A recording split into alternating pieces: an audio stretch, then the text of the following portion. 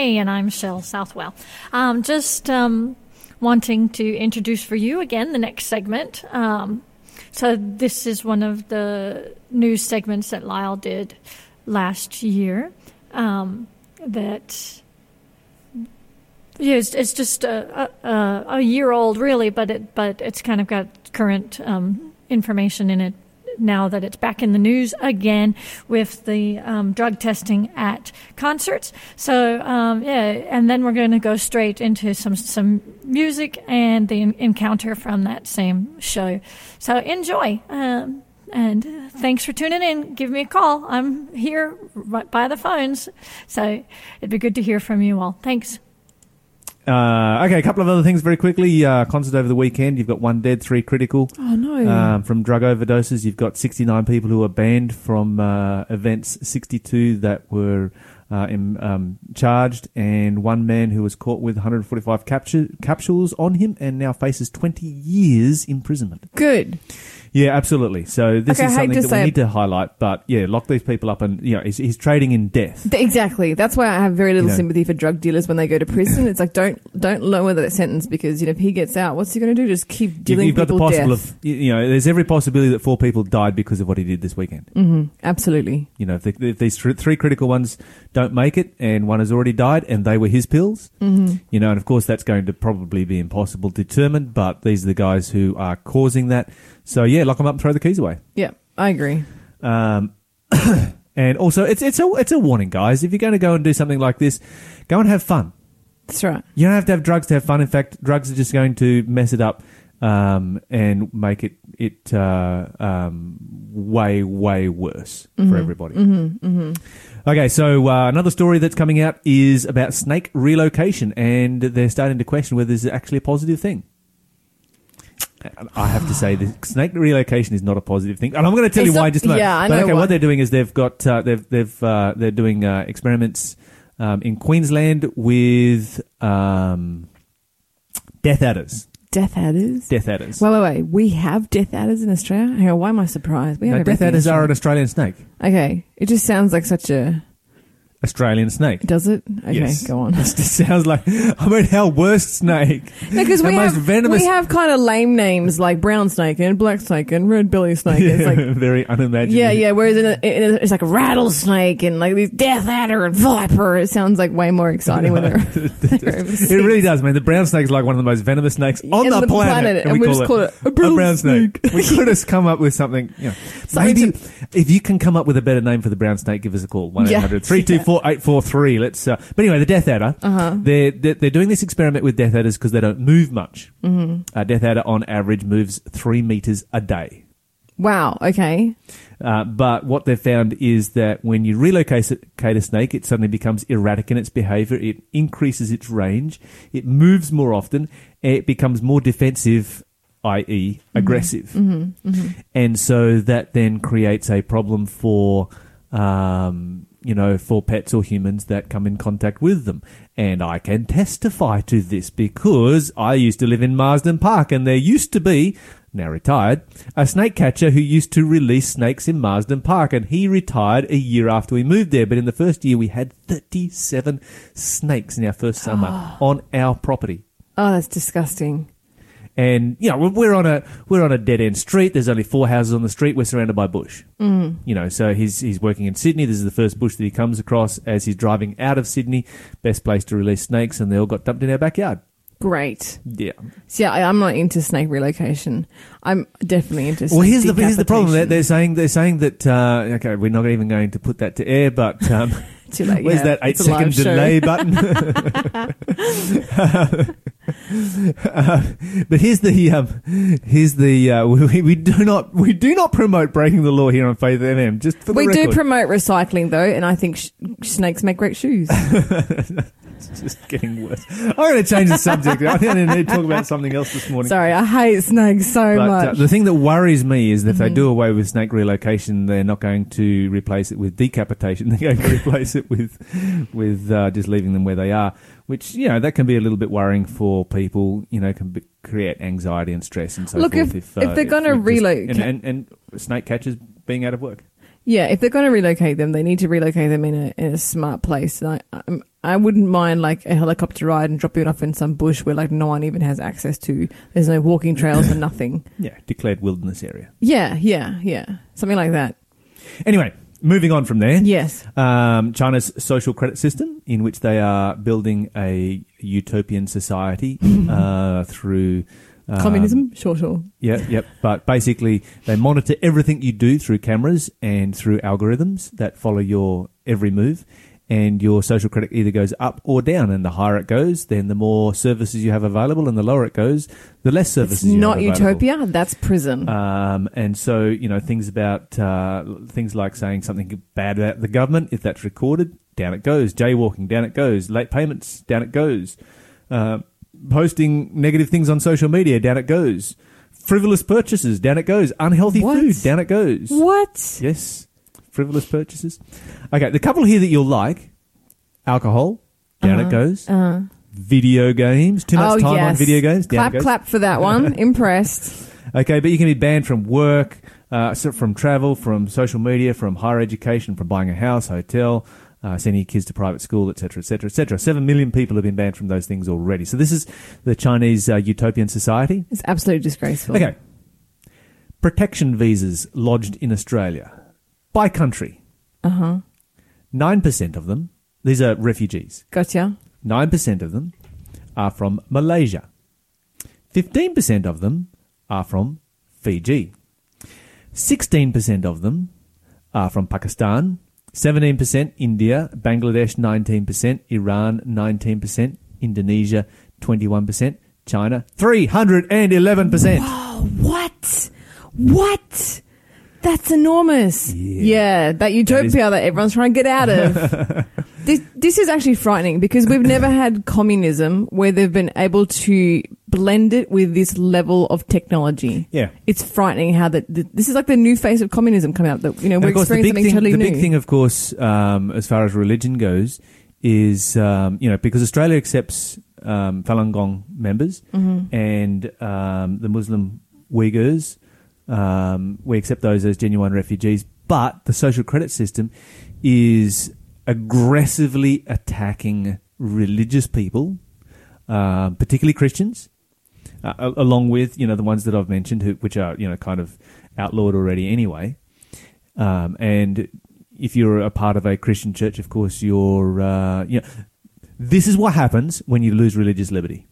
Do you know, anything? This is the result of you losing religious liberty, and we have been talking about religious liberty all last week. We're going to continue to talk about it this week because our religious liberty here in this country is under threat. Yeah, absolutely. And what you've got is a prime example of what happens when a government takes away religious liberty. You've got everybody just wants to leave that country. They're like, get me out of there.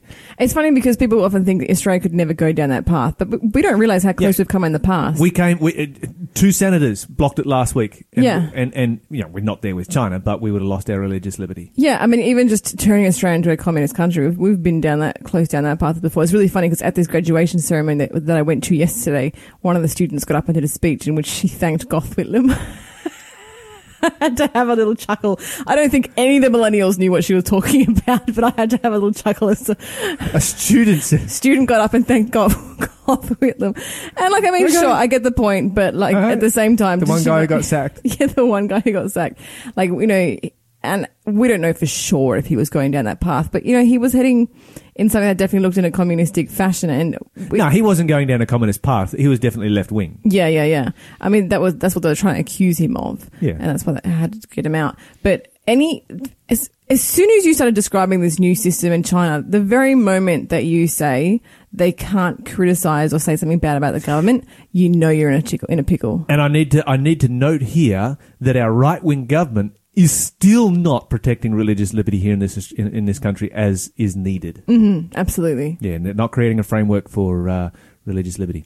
We need to look at China and realise this is where we could end up, and we need to be campaigning and voting intelligently here in Australia for our religious liberty and protecting that with everything we have, really. So, yeah.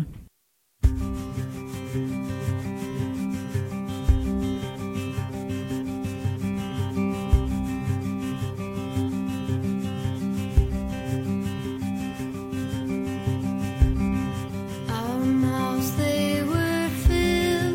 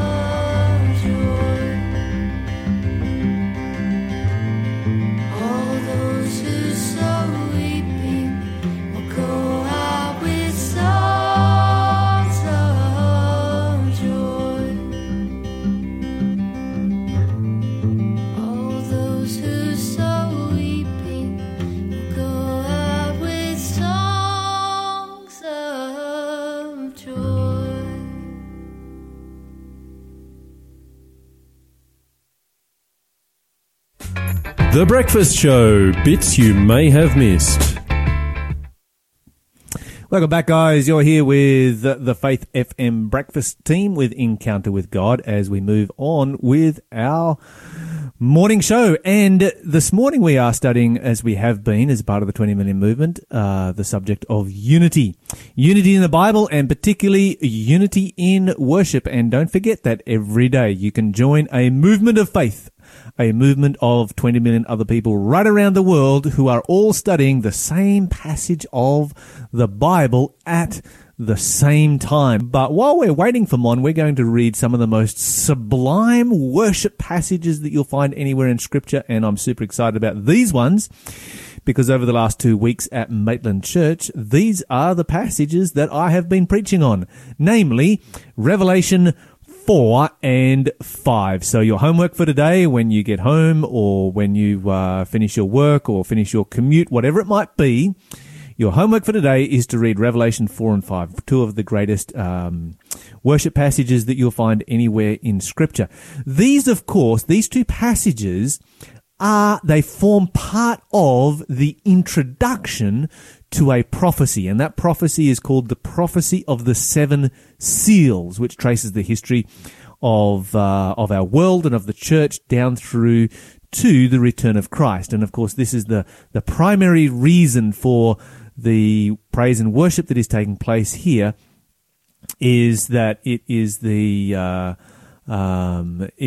about the redemption, first of all, that Jesus offers in the beginning of the prophecy, and then it's about the second coming of Jesus when he comes back in power and great glory. And so if we go to this prophecy in Revelation chapter 4, and I'm going to read it from my old KJV simply because I love the way it writes it. It says, "After this I looked, and behold, a door was opened in heaven, and I heard a voice like a trumpet talking with me, which said, 'Come up here, and I will show you things which must be hereafter.' Immediately I was in the Spirit. Behold, a throne was set in heaven. Someone came and sat on the throne, and he that sat was to look at like a jasper and a sardine stone. There was a rainbow round about the throne, in sight like an emerald. And round about the throne were 24 seats, and upon the 24 seats I saw 24 elders clothed in white clothing, and they had on their heads crowns of gold." Here we are introduced to a passage in which the throne room of God himself is seen.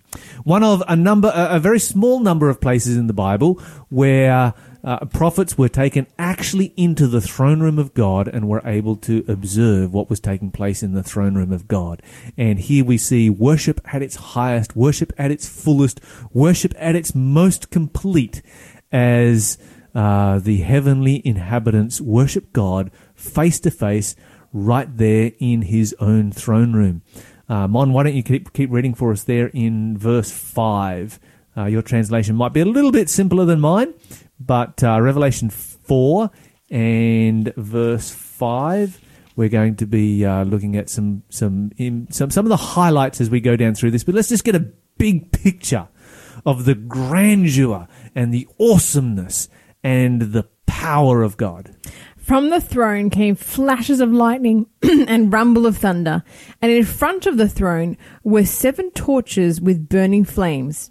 This is the sevenfold Spirit of God. In front of the throne was a shiny sea of glass, sparkling like crystal. In the center and around the throne were 4 living beings, each covered with eyes front and back. Okay, so let's stop there for a moment. And this is one of the things that you're going to notice whenever you are studying passages of the Bible that deal with heaven and God's throne room in particular. What you find is that the authors don't actually have the words in their language to be able to describe what they're seeing. It's a little bit like if you were to take John or Ezekiel, because Ezekiel is another one of those prophets who has a vision of the throne room of God. And, you know, what John covers in 3 verses, Ezekiel covers in 2 chapters. So Ezekiel has a lot more detail. So Ezekiel 1 and 10, if you want to go and read that for homework as well, then that will give you an image there, a picture of God's throne room. But it's a little bit like, you know, imagine, Mon, if we were to take these 2 guys from their day, launch them into the future, into our day. Yeah. Right? And so then we give them a bit of a tour around for the day. It's like, we take them to work, take them to the radio studio, explain what's happening here, show them all of our social medias, how that works. You know, maybe take them down to the airport, fly them up to the Gold Coast and back, you know, quick short flight. Let them play with an iPhone. Let them play with an iPhone for a while, drive them around, take them to the beach. And then send them back to their day and tell them to write down everything that they saw. And to describe it to their fellow people. And do they have the words in their language to describe what they saw? No. Even if they knew it was called an iPhone, how are they going to explain what an iPhone is to their fellow people? That's right. They had these iPhones. They had a what? It would be quite hilarious to see. You know, what kind of words would a 1st century or a 5th century BC prophet use to describe an iPhone? Yeah. Or to describe an aircraft? Or to describe social media? Yeah. You know, social media is like, it's almost just as much as a concept and a construct than it is a thing. Like, what words do they have that actually describe that? You know, they have gossip, but it goes through the air, and everybody sees it. You know? On a screen. What's a screen? How do they see it? Well, they see it on a piece of glass. They have glass. Yeah. They see it on a piece. How do you see gossip on a piece of glass? You know, it would just be. It'd be impossible. I would just love to hear them try and explain a motorbike. It's like a horse, but it's got wheels, but it's only got 2 wheels, but. And it doesn't need a horse. Yeah, that's right. That's right. You ride it, but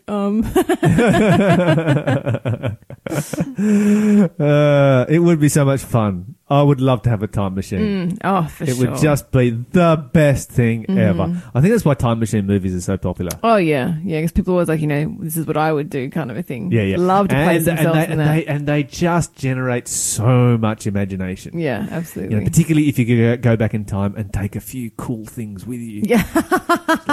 Go back in time and I'll put an iPhone in my pocket. And And when I get there, I'll, I mean, you get a little bit of that experience. You know, I had a little bit of that experience when I was in the Solomon Islands, a very remote place. 7 hours hike from the end of the four-wheel drive track.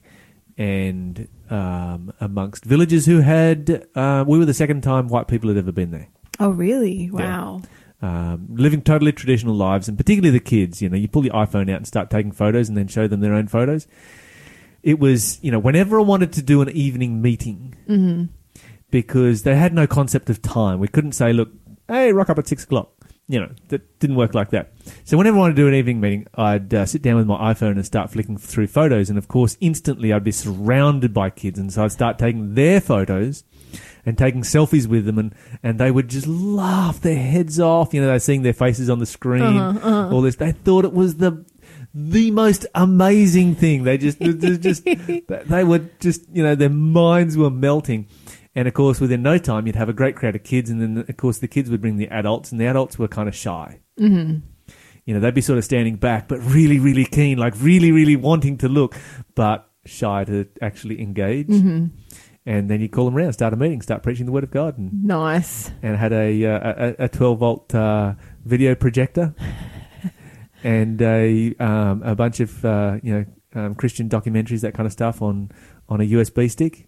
Plug it into the projector, connect it up to a motorbike battery, and away you go. That's amazing. Beyond series DVDs for the first time ever on a USB stick. In the middle of nowhere. It was in the Solomons, in the middle of nowhere. That's awesome. It does give you a bit of an insight into what it would be like, but you can understand the struggle. We had a 15-year-old girl that we and a 10-year-old boy that we took out of there for medical attention, who had never been out of the bush. Oh, really? They'd never seen a boat. They'd never seen a car. They'd seen airplanes fly over, and they had seen a helicopter. A helicopter had been there once. Wow. But and we took them down to Honiara. Just the girl, she was like super quiet, but the little boy, he was so excited. Pull up in Honiara beside this massive container ship. And his eyes were just bogging out of his head. Took him down to the airport the next day, and there's planes taking off and roaring down the runway, and just really, really catching his attention in a very powerful way. That's a little bit of a challenge, isn't it? We don't know what the time is. Something's about to click on, but it's flashing red. It's flashing red. It stopped flashing. There it goes. You're listening to Faith FM, positively different radio. There we go. We're back again. This time we can see what's going on. That's always so much better, more comforting to know how much time we have. Okay, so we're reading this. John is seeing the throne room of heaven. He does not have the words to describe it. The Bible says, "Eye has not seen, ear has not heard, neither has entered into the heart of man the things that God has prepared for us." So you have not even been able to imagine, just as John would not be able to imagine an iPhone, we cannot imagine what God has prepared for us. No, it's so exciting. It is so super exciting. Okay, a couple of key points here. Verse 5, the Bible says, "Out of the throne proceeded lightnings and thunderings and voices, and there were 7 lamps of fire burning before the throne, which are the 7 spirits of God." Whereabouts is the throne room when this takes place? Where do you find 7 lamps of fire? I don't know.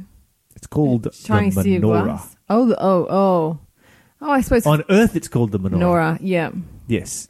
When you say 7 torches, I think of something like much bigger than a candle. Yeah. Like pitchforks and torches. Because you've got the newer translation. Yeah. The 7 lamps. And, of course, you find that Jesus is standing in the 7 lamps at the introduction to the 7 churches, and Here we find that same imagery once again. And of course, the lampstand was a symbol of the Holy Spirit and the 7 different aspects of the Holy Spirit. And the primary aspect of the Holy Spirit being divinity. And so you've got one lampstand with 7 different lamps. You find those 7 different aspects of the Holy Spirit in Isaiah chapter 11 and verse 2. So that's, if you want to write it down, it is Isaiah chapter 11 and verse 2, where you will find those 7 different aspects, and of course the divinity of the Holy Spirit being the primary aspect of the Holy Spirit, symbolized by the lampstands. Okay, so whereabouts is the throne room?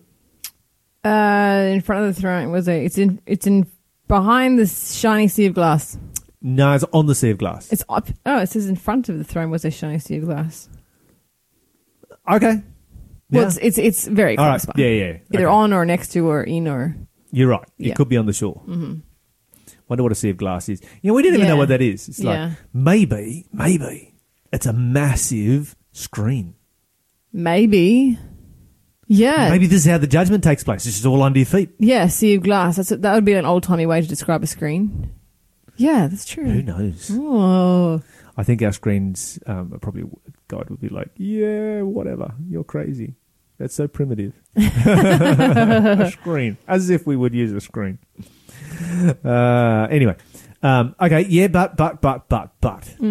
Where do you find the 7-branch candlestick? Let me have a look. The 7 in front of the throne. It's they're in front of the throne. It's in front of the Everything's throne. in front of the throne, apparently. Everything's okay. So if the 7-branch candlestick is in front of the throne, on earth, where do you find the 7-branch candlestick? In the sanctuary. And whereabouts in the sanctuary? Next to the... Oh, hang on. Altar of incense. Yeah, I'm and going through the table little of- images in my mind. As a little Pathfinder brain's kicking into gear here. I'm placing all the little bits and pieces around the room. Okay, so next to the altar of incense and beside the table of showbread, right? That's right. Yeah, I knew it was next to the bread. And so you have a courtyard, you have a holy place, and you have a most holy place. Where is the 7-branch candlestick? It's in the holy place. It's in the holy place. Yeah. Absolutely. All right, so what we find here is that the throne has just been placed in the holy place. And that's Ooh. significant because it gives us a time period. This, of course, is when Jesus has just ascended into heaven and his ministry in the sanctuary is about to begin. Because the Bible talks about his multiple ministries in various sections of the... Yeah, sanctuary. absolutely. Yeah. So this gives you time frame. And that's always important. So here the throne of God, we find, has just been placed in the holy place, where intercession takes place on our behalf. Of course, that intercession takes place in the most holy place as well. But anyway, here's the picture that we are getting. AD 31. Jesus has died, been buried, he's resurrected, and now he's ascended to heaven. The throne is set in the holy place. Somebody comes and sits on the throne. That's the Father. You've got 24 elders surrounding. You've got these 4 living creatures. And Jesus is about to arrive. Oh, I wish we had a week that we could spend on this chapter.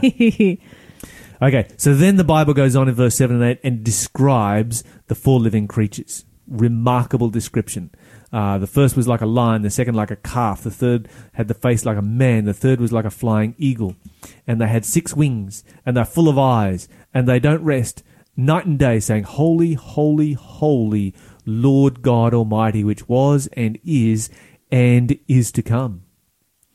Why don't you read for us verse 9 and 10? Whenever the living beings give glory and honor and thanks to the one sitting on the throne, the one who lives forever and ever, the 24 elders fall down and worship the one sitting on the throne, the one who lives forever and ever. And they lay their crowns before the throne and say... Okay, let's stop there before we hear what they say. Notice what is happening. This is a worship scene, isn't it? Absolutely. This is total worship taking place in heaven. This is adoration. The Father is sitting on the throne. The 24 elders, the 4 living creatures, they are just worshipping and praising the Father for who he is and what God has done. Let me read verse 11. This is what they actually say. You are worthy, O Lord, to receive glory and honor and power, For you have created all things, and for your pleasure they are and were created. Okay, so that's really, really fascinating right there. Notice what the Bible says. You're worthy, O Lord, to receive glory and honor and power, for you have created all things. For what reason? They exist because you created what you please, like for his pleasure. For his pleasure. Yeah. How do you get pleasure from a person? Oh, from having communication with them and spending time with them and contact with them and relationship with them. Mm-hmm. Which really speaks volumes about the character Can of you God. get a pleasure from a person just by looking at them? No. Yeah, there's one or two people that look nice, but I think there's about 8 people in the world that fall into that category. yeah, that's right. And that only works. That only actually, there's about, and by saying that, there's about 8 people in the world that are in the category of supermodels. Mm-hmm. But you can get pleasure from anyone on this earth, regardless of whether they're a supermodel or not, by having a relationship with them. That's right. It doesn't matter whether they are the most attractive person or the least attractive person.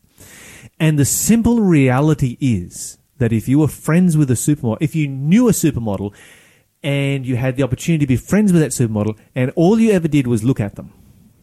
Be a very boring relationship. Really creepy. yeah. That too. Okay, so if God had created us just to be looked at, that would be very creepy and very off-putting and very, very boring. You would get bored of it, I'm thinking, after about 10 minutes. Oh, absolutely. I'd be after the second It's like, minute. yeah, that's a really beautiful person right there, but, I can't interact with them. Yeah, it'd be very dull. Yeah. This verse really we have smashes certain the concept of an arbitrary celebrities God. like... Here we go, Lyle trying to think of a celebrity name. Chris, what's his name? Hemsworth. Yeah, I knew you would. I knew you'd know that name. Where you look at the guy and he's an attractive guy, right? Yeah. You don't think so? I prefer Chris Pratt, but Okay. yeah, go on. Chris Pratt. Okay, we're at Chris Pratt. We'll use Chris Pratt as an example then. And you think he's an attractive guy? It's like, yeah, he's a nice guy to look at. Mm-hmm. But would you be satisfied if he was your next door neighbour and all you ever did was just look? No. You get bored with that in 10 minutes. Oh, for sure. Let's go knock on this guy's door and get to find out what kind of a person actually is Bake he. him some cookies. Make him some... there you go. Anyway. But this Bible verse does actually He's into smash... healthy food too as well. Yeah, it does smash the concept of God being an arbitrary God who's just interested He's a bit of a greenie in... like you. I think you're getting your Chris's mixed up. Am I? Okay. Yeah. All right. But yeah, I probably do. But, people have this concept of God who's not interested in our lives and who just wants to, burn us in hell forever. Like, it's such a... I mean, these verses like this, of which there are so many, just completely makes that null and void. Absolutely. Yeah, that he created us for his pleasure. It had nothing to do with, he doesn't want anything to do with it. He's not an absentee God. He's not an absentee father. He wants to be involved with us. Most definitely. And the whole purpose of our creation was so that we could be his friend forever. For eternity. Absolutely. The whole reason that he died for us. Christians have this Christian is saying like, Jesus died for our salvation, which a lot of people out there in non-Christian land are like, what does that even mean? We don't get that. But Jesus died for your friendship. Oh, victory in Jesus, my Savior forever. He sought me and bought me with his redeeming blood. Have you been to Jesus for the cleansing power? Are you washed in the blood of the Lamb? Are you fully trusting in his grace this hour? Are you washed in the blood of the Lamb? Come on. Are you washed in the blood? In the soul cleansing blood of the Lamb? Are your garments spotless, solid white as snow? Are you washed in the blood of the Lamb? What can wash away my sin? Nothing but the blood of Jesus. What can make me whole again? Nothing but the blood of Jesus. There is power, wonder-working power in the blood of the Lamb. There is power, working power in the precious blood of the Lamb. Oh, precious is the flow that makes me white as snow. No other found I know, nothing but the blood of Jesus. Said nothing but the blood of Jesus. Are you washed in the blood of the Lamb? He sought me and bought me with nothing but the blood of Jesus. Forgiveness. It's easier said than done. But there's a program called Forgive to Live, designed to help us all improve our lives and discover the healing power of forgiveness. So if you're keen to take that first step, head to forgivetolive.org.au. Chapter 5, verse 1. The Lamb opens the scroll. Then I saw a scroll. You're not supposed to read the heading, it gives it away. Sorry. Then I saw a scroll in the right hand of the one who was sitting on the throne.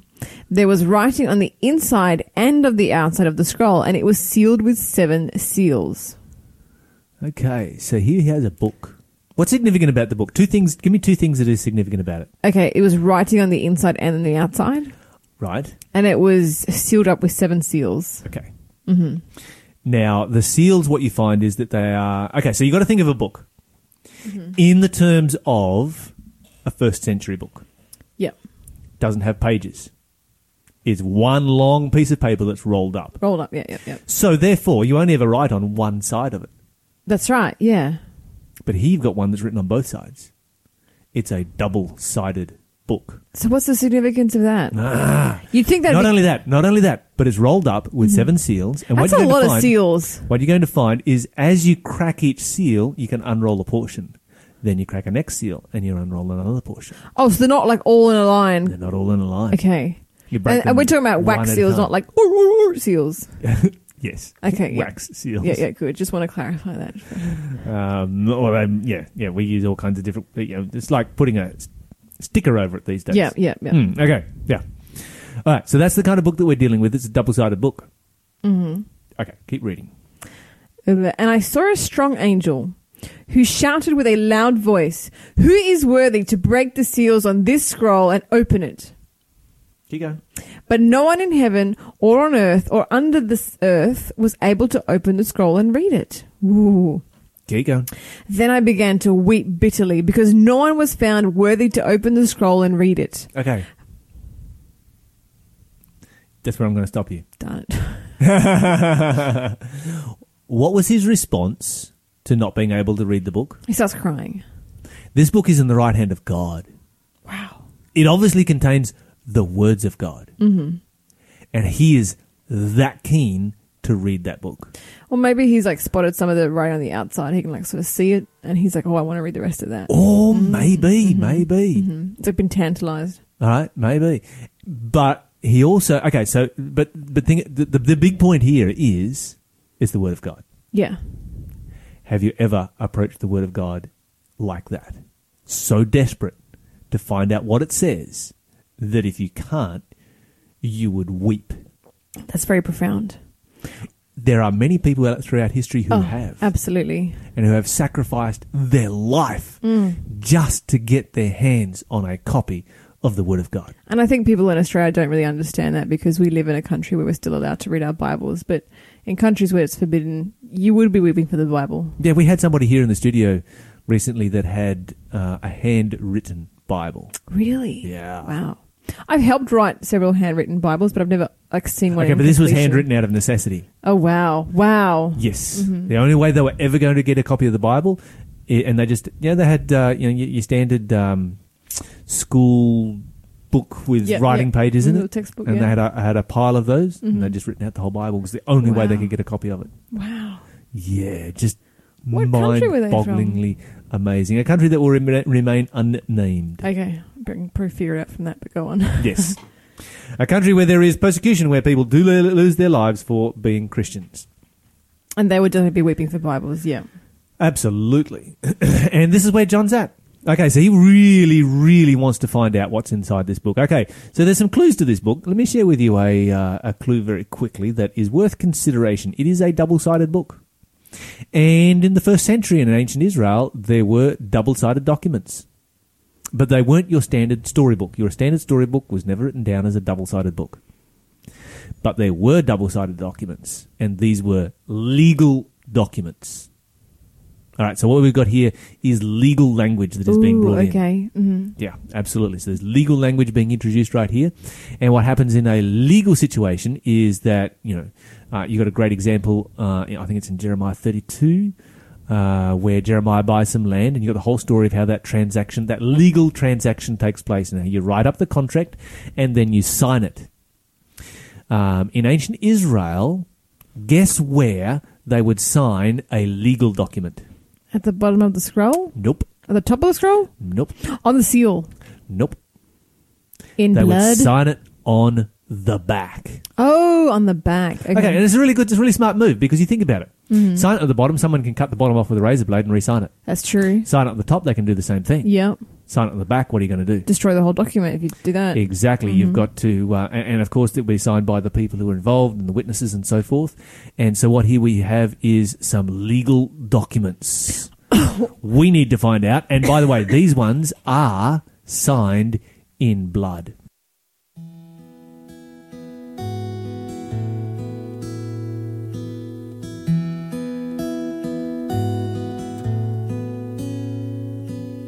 Did you know that God loves you? Yes, He does. Oh, yes, He does. Did you know that God loves you? Yes, He does. Oh, yes, He does.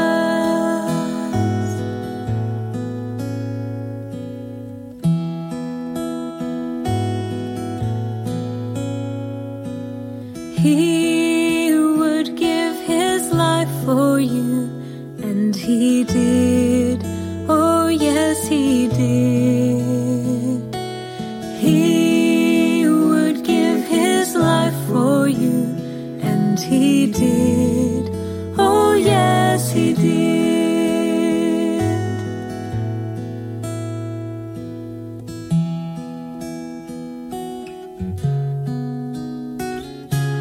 Did you know He's coming soon? Yes, He is. Oh, yes, He is. Did you know He's coming soon? Yes, He is. Oh, yes, He is. Did you know He's coming soon? Yes, He is. Praise God, He is. The question of the day with Lyle and Mon. We need to get on with our question of the day. Question of the day, Lyle. What is the most accurate version of the Bible? Ooh. The King James Version. Prove it, because we've had a bit of discussion on our socials. Well, we have too, haven't we? On all our so socials, basically it works like this. This is going to vary from one language group to another, so we are assuming that this person is asking this question in relationship to the English language. Yes. And the second thing is that there is no such thing as a perfect translation. You are a person who speaks two languages. Mm-hmm. You would know that a perfect translation is impossible. You can't just turn one word into another word. Correct. Because often you need to add in words or take out words to make a sentence structure that actually makes sense. And all translations have been done by human beings, uninspired human beings. And so you're never going to have a perfect translation. And I love my King James Version. It's my favourite ever. But I could show you some mistakes in it. Some translational mistakes, like where it talks about sick handkerchiefs and so forth. But we don't have to go there this morning. The point is, none of them are perfect. What you've got to aim for then is the best one. And so here at Faith FM, we use two translations. We use the KJV and we use the NLT. The NLT is a more thought-for-thought translation. It's more like a devotional kind of a Bible. It's easy to read, easy to understand, but it's not always as clear theologically. And so when you want a Bible for studying theological truth, for discovering truth, for doing a in-depth Bible study, you need a translation that is a more word-for-word translation. And your KJV family of Bibles aim to be a word-for-word translation rather than a thought-for-thought translation. With a thought-for-thought translation, you are relying on the thoughts of the translator, not the thoughts of the author. If it was the thoughts of the author, yeah, great. But it's not. It's the thoughts of the translator. And I don't trust that all the time.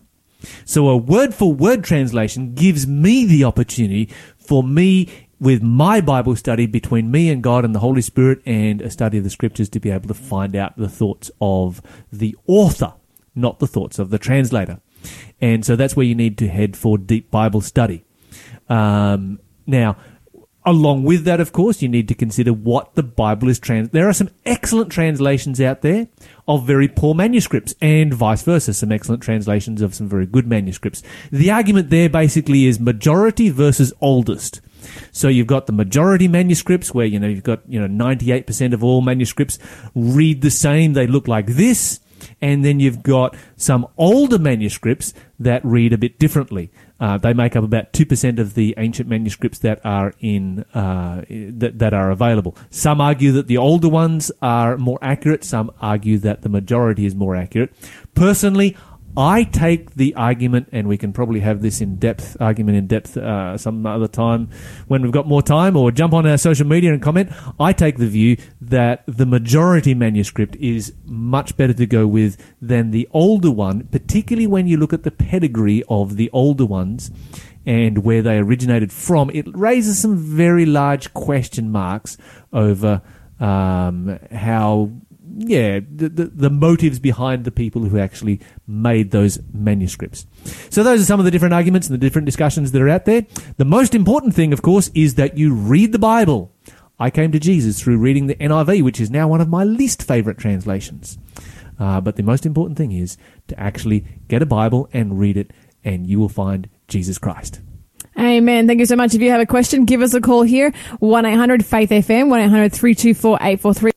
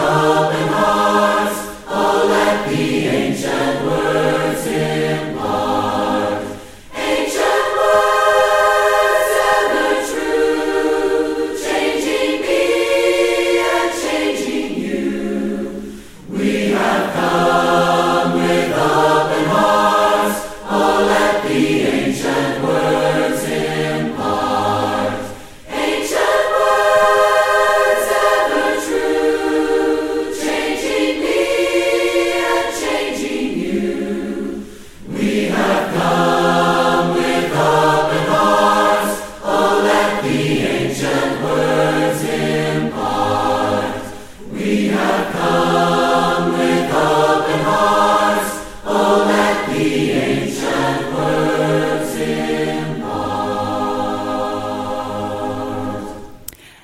That was Ancient Words by Keith Lancaster and the A Cappella Company.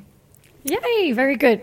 Okay, so we decided we would do just a little outro exit here for you guys to finish off today's show. So we hope you enjoyed the show, hearing all of the best bits. I've really enjoyed putting them together for you. It's funny, Mackenzie, because I listen to the show pretty much every day, and now I've been listening to the show about 4 or 5 shows a day while I'm just editing them up and editing them up. But I don't get sick of it. I really enjoy just listening to all of the segments that they do. And I hope all of you listeners have enjoyed it too. We are really hoping to go live tomorrow if Lawson is well enough. And we thought we would do a little prayer. We seem to think that the devil's kind of been working against us here to get this happening, because the last 2 days something has come up and we haven't been able to run the show. And the best ofs are good and everything, but there's still something really special about the live show. Yeah, because you hear all like the people calling in and stuff and just saying how such a blessing that this show has been to so many different people, and you can see why Satan would want to stop that and why he wouldn't want it to become a thing again. Yes, for sure. And we do need everybody to continue to pray also for the meeting that's coming up on the 29th. And the executive is sitting and going to revisit the decision, and we hope that they will overturn it, but we will leave that in the Lord's hands. But if everybody can just really be praying about that between now and then, that would be great. So what do you say? Let's have a word of prayer. Sounds good. Okay. Dear Father in heaven, we thank you so much for your blessings, and we pray that you will continue to bless the airwaves here on Faith FM. We're grateful that we as the breakfast show can be part of it, and we are grateful for all of the wonderful comments and messages that we've been getting in from people for support, and it's just really driving home how much this show means to a lot of people. And we just ask, Lord, that you will make the way possible that the show can continue. But we also just really want to pray for Lawson at the moment. You know, he's really sick today, and we see that the devil has been really throwing all kinds of things in the way of being able to run this show live at the moment while we wait to find out the decision of the executive next week. But we just ask, Lord, that you'll work it out so that tomorrow the show can go live again, and that we will be able to do the encounter and the quiz and all the different bits. And we just leave that in your hands, Lord, and just ask that you will lead and guide. And we thank you in Jesus' name. Amen. Amen.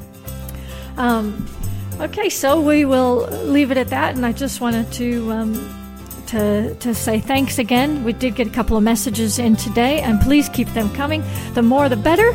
And we just appreciate all of your support. And thank you, Mackenzie, for joining me today. All good. It was lots of fun. Yeah. For the bits that I was on. Small little bits that we did, but we still had fun, and we hope you guys enjoyed it too. Thanks so much.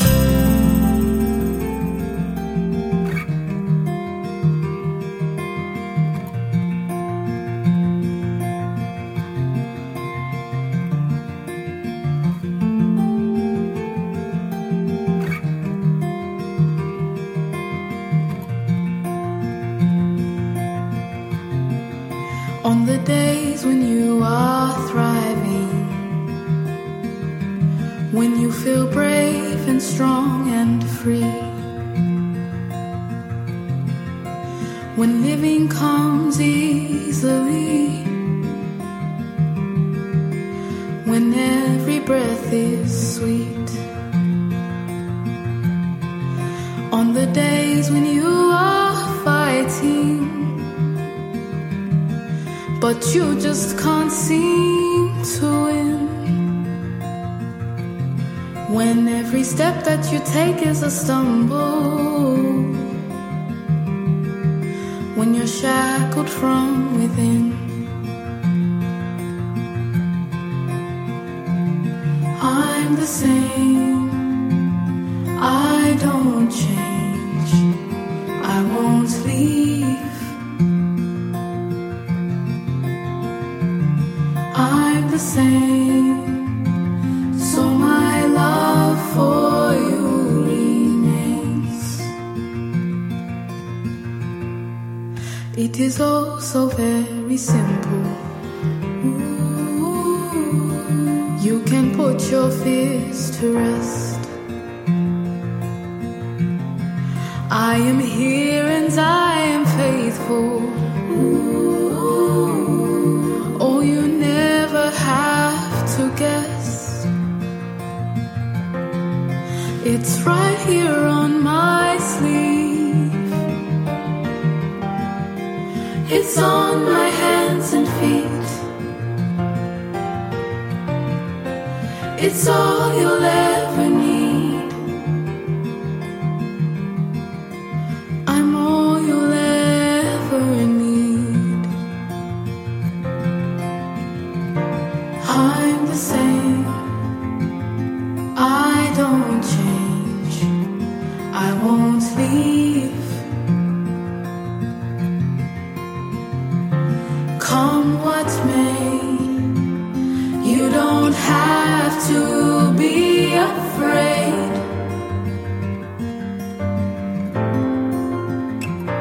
I'm the same.